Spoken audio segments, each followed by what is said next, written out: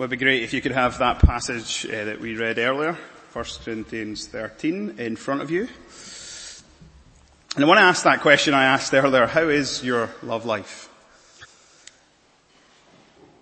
Of course, I clarified I'm not interested, and this passage is not interested primarily in how we're getting on in loving our spouses or loving our girlfriends or boyfriends. This passage is interested in how are we getting on spiritually speaking. With respect to your love to God and for other people, how are you getting on? Now, in our prayer of confession, we came before God and we admitted that as sinners, we know that we're not getting on as well as we ought to. We don't love God as He deserves to be loved.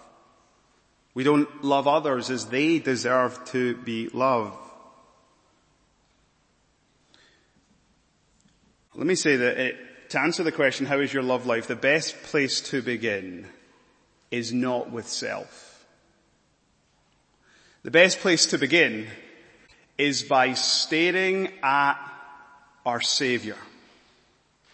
Because you need to know this: you and I, who've put our faith and trust in Jesus Christ, are greatly loved.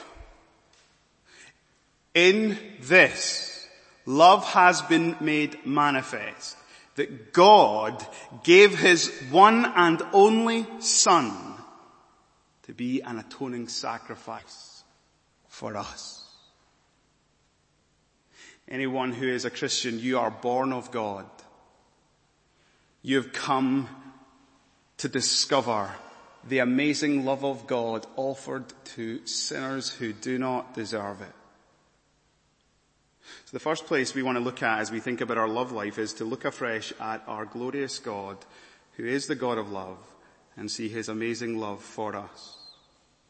In 1 John chapter 4, where we read that God is love, we also read that anyone who is beloved of God will begin to abide in the love of God. That is, by the Holy Spirit, God works within us to transform us. So those who receive God's love reflect God's love. Those who experience God's love embody God's love.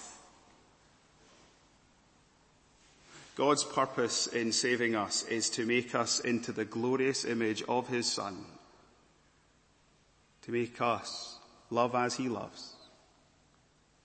And I start there because if you're going to understand 1 Corinthians chapter 13, we need to understand that we will only make sense of this passage in a gospel-centered way, in a Christ-centered way. Understanding that this passage, it drives us actually to see that we don't love God as we should, but that Christ loves us as He should. We don't measure up, but He measures up in our place and for us. And as our hearts are captivated by Him, so then too our lives are transformed as we revel in His amazing love. So I want to say that by way of beginning. How is your love life? Well, you are greatly loved by God. And if you are in Christ, God's love is at work in you to make you more like Christ. Now, let me tell you what we're going to do today. This morning we're going to look at 1 Corinthians chapter 13 verses 1 through 3. We're going to see that love is essential. We're going to see the necessity of love. You can have it all. You can have eloquence. You can have gifts. You can be so sacrificial. But if you do not have love, you're nothing. And then tonight we're going to come back and we're going to look at the character of love in verses 4 through 7. And we're going to see that this passage points us to Jesus. These words are all personified in Him.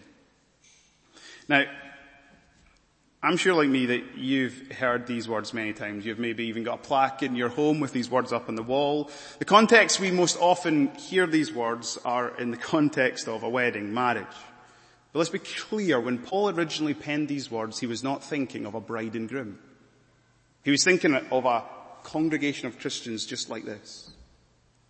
He was thinking of the church he'd planted in Corinth. And he wrote this great chapter on love for them because they were having problems in their love life. They were not loving one another as they ought to. In fact, if you read 1 Corinthians chapter 1, the church was filled with factions and cliques. Some said, I'm of Paul. I love Paul's preaching. Others said, I love Apollos. Still others said, I love Peter. And then those who were super convinced said, listen, I'm of Christ. But there weren't just divisions over who their favorite preachers were. There were divisions over a whole raft of matters, of theology, of practice. And what's interesting is that when you get to chapters 12 and 14, which sandwich this great chapter in love, there's division over spiritual gifts. You see, many had come to think that because they possessed the spiritual gifts, they were superior to those who didn't have any or those who had lesser spiritual gifts. And instead of using their spiritual gifts to bless and edify the body of Christ, they were using the spiritual gifts to puff themselves up with pride. And so Paul, with that in mind, takes his pen, and at the end of chapter 12 he says, guys, I want to show you the most excellent way. I want to show you the way of love. You don't measure your Christian life, your spirituality, by the gifts you possess. You measure your Christian life by love. So that's what we're going to do this morning. We'll see that without love, we are nothing. And God willing, as we study this passage, we're going to be pointed and driven to Christ and see that we need more of His love to see it, to understand it, that we might showcase it ourselves. Now look at verse 1 with me. If I speak in the tongues of men and of angels, but do not have love, I am only a resounding gong or a clanging cymbal. In the verses that are going to follow, Paul's going to employ hyperbole. It's to grab our imaginations. He's going to say, if you possess the greatest gift in speech, for example, or a wide variety of gifts, or if you were truly sacrificial, it doesn't matter if you have all of that. If you don't have love, you have nothing. Now look at what he says in this verse. He says, if I were to speak with the tongues of men and of angels. What Paul's clearly addressing here is the fact that in chapter 12, one of the gifts that everybody placed a premium on was having the gift of tongues.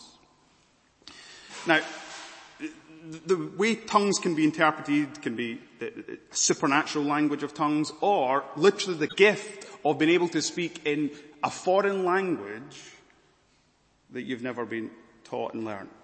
So Paul says, imagine that I had the gift of the tongues of men. I could speak in every language of every people group in the world. In fact, he goes further. Imagine I had the gift of speaking the language of the angels. Imagine I can speak in heaven's language. If I don't have love, that is completely, utterly meaningless. His illustration is, I have become a noisy gong or a clanging cymbal. In other words, an instrument that was loud but ultimately devoid of meaningful content. Now we just need to take this verse and apply it to ourselves. I remember when I was training for ministry, one of my professors says, you know, it's one thing to love preaching. It's one thing to stand up and to love expounding on God's word, but it's quite another thing to love the people you are preaching to. If you don't love the people you preach to, your preaching is in vain. It's one thing to be able to speak with the tongues of men and of angels, but if you don't have love, it's meaningless. Now let's take that and apply that to all manner of aspects in our life as Christians. When you speak to others, do you speak with hearts that are filled with love? So maybe you're on door duty. Maybe you're on the rota for door duty. When people walk into our church, do you have a heart of love? After the service, when we're having tea and coffee and we're speaking to one another, is it with a heart of love for the other? If you're involved in teaching, say house group or Sunday school, do you have love for those you teach? The measure of anyone's Christian life is love. I remember hearing one really famous preacher. He'd become famous because he'd written a book. It sold thousands of copies, and so he'd get invited to speak at so many conferences. And as he was at so many conferences, he started to realize that he was really just energized by the fact that all these people loved to hear him, but he quickly realized that his heart didn't love the people he was preaching to. And so on one occasion when he stood, just prepared to stand on a platform where he literally was addressing thousands, he said, God, how dare I go out to speak to them about your love when I don't love them? As soon as he said those words, he was undone. He fell to his knees and God started to bring to his mind the gospel. God had loved him, who was unlovable, undeserving of his love. God had changed him through the love of Christ. And as he got up from his knees, his prayer was, God, help me to love them as you love me. And brothers and sisters, that's got to be our prayer. Help us to love others in our speech as you love us. You know, last week we were looking at the story of the rich young ruler. And the rich young ruler, after he said that he wasn't going to give away his money, we read, well, it said in Mark's Gospel, Jesus looked at him who was lost and sad and loved him.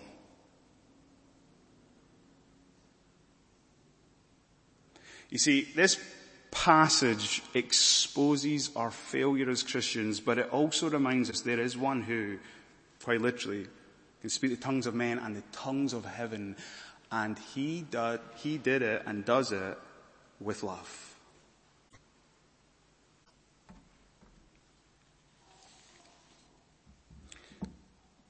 These Corinthian Christians, they were using the spiritual gifts, this gift of tongues, and it was all about themselves, that they possessed it. They thought that because they possessed the gift of tongues, then they must be spiritual. Paul comes and he says, if you want to know if you're spiritual, do you have a heart filled with love?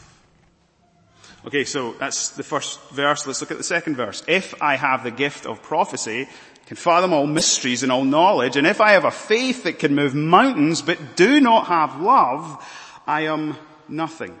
Again, the problem with the Corinthian Christians is that they thought that by the extent of gifts that they had received from God by His Spirit, that must amount to them being spiritual. Notice that Paul uses 3 different gifts that the Spirit gives. He speaks of the gift of prophecy, the gift of knowledge, and the gift of faith. Listen, we cannot measure a person's spirituality by their eloquence or their words, and we certainly cannot measure a person's spirituality by the extent of their gifts. But we often do. You know, it's easy when you sometimes can look at another Christian and you can think, they must be really mature. Well, like they serve so much in the church. They're on rotas, they're involved in behind the scenes things in the church. They're so gifted. Listen, gifts do not equate with spirituality. Love. Let's look at the three gifts that is mentioned here. The gift of prophecy. That's a gift to be able to speak the word of God to the people of God. Paul says, if you have that gift and you do not have love, you have nothing. The next gift is the gift to fathom all mysteries and to have all knowledge. If you have, right, a really sharp mind for the scriptures, you understand doctrines like the Trinity, even though there's great mystery there. You understand doctrines like the incarnation, doctrines like the relationship between predestination and free will and the end times. If you understand all those things, but do not have love, it's meaningless. It's easy to see someone who's got lots of theology and think they must be really mature spiritually. Wrong measure. Love is the measure. The next gift that Paul draws attention to is the gift of faith. A faith that can move. You know that sort of person, you hear them pray in the prayer meeting, they pray with faith, they ask God to do the impossible. Seems like when they ask, God hears them, answers their prayers. Could easily fall into the thing, they must be spiritually mature, but if they don't come to God with a heart of love for God and for others, it is meaningless. God's not interested in external behavior. God's interested in internal reality. You cannot measure a person by the extent of their gifts, but you can measure a person by their love. Are you gifted? You do a lot of things in church. Honestly, how is your love life?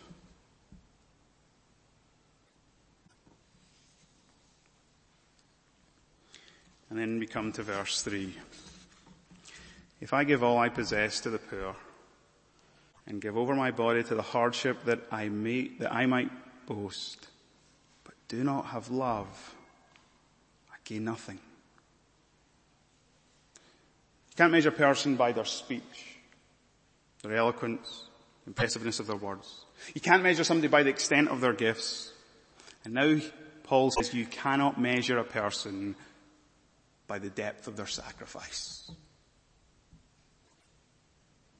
Some people who just give generously. It could be easy to think that spiritually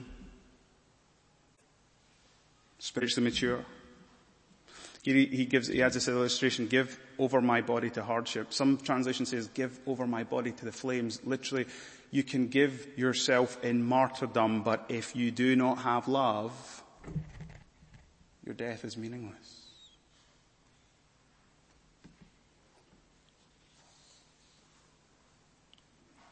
Let me just do a little hard check. Why do you give of your time, of your talents, of your gifts in church?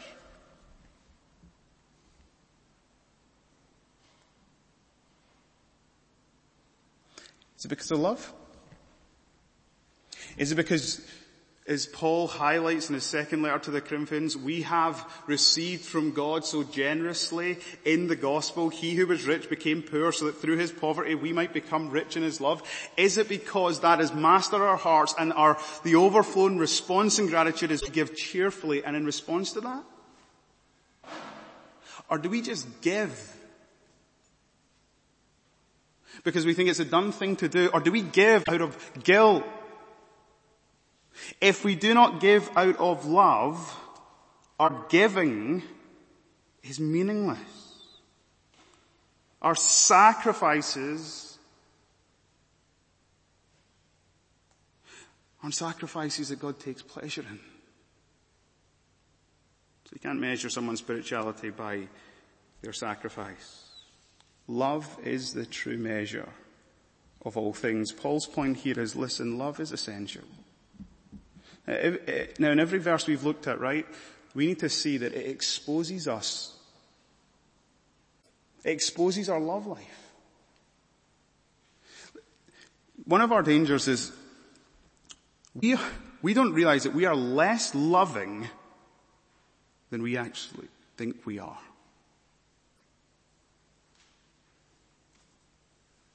A lot less loving than we ought to be because we've experienced the amazing love of God.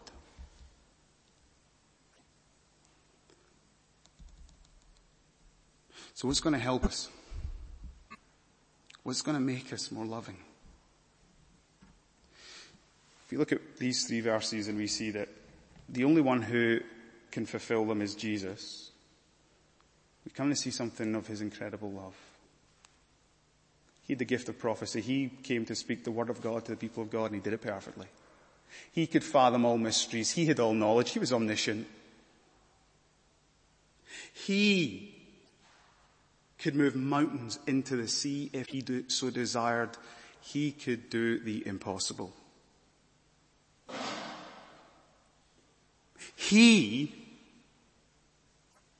gave his everything. His life.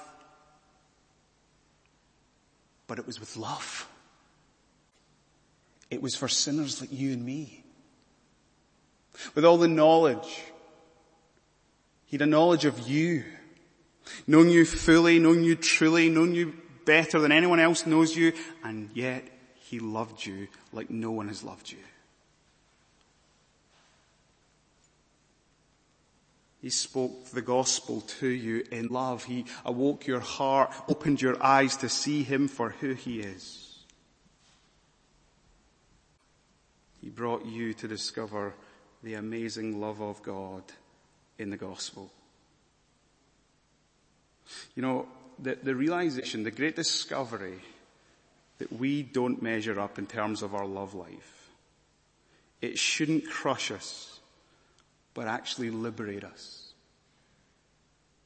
To open our eyes and see the love of God that is in Christ Jesus. We are nothing without love, but this is the amazing truth of the gospel. Jesus is everything, and at the very heart, he is love. And in everything he does, it is with love. It is for the good of the other. You know, in Paul's second letter to the Corinthians, he has this amazing statement. Chapter 5, verses 14 and 15.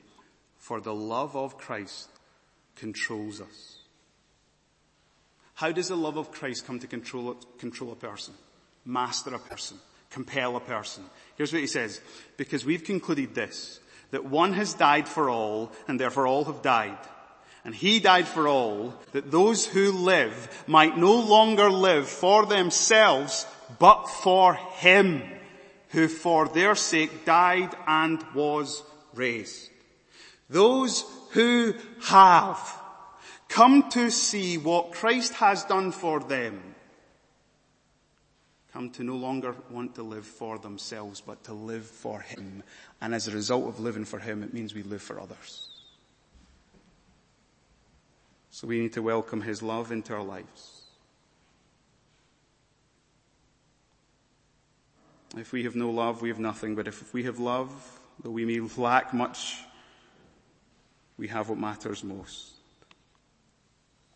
You know, when Paul says at the end of chapter 12, I want to show you the most excellent way. The most excellent way is the way of love. And so, brothers and sisters, let me invite us afresh to come and behold the love of God in the face of Christ Jesus. Come and remind yourself of the God who spoke to you in love through his word to bring you himself. Come and remind yourself that he knows you. He understands the mysteries of this universe. He understands the mysteries of your life that you can't add up, that you can't put together. He understands everything, and yet he loves you. He has given you everything you need because he's given you himself. And as we are driven to him, and I ask us the question again, how is your love life? Hopefully, better than when we began. You're greatly loved. I'm greatly loved. That is life transforming. Let's pray.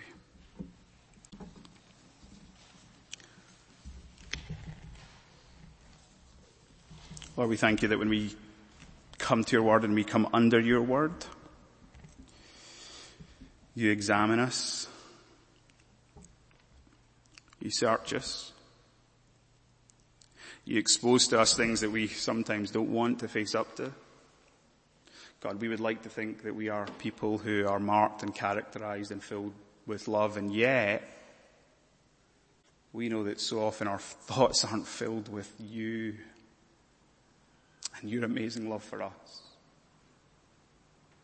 And so we pray that this morning, as we've come to see that these verses find their fulfillment in you, that we would be so enamored and captivated by the love of God that you would shed it abroad in our hearts by your Holy Spirit.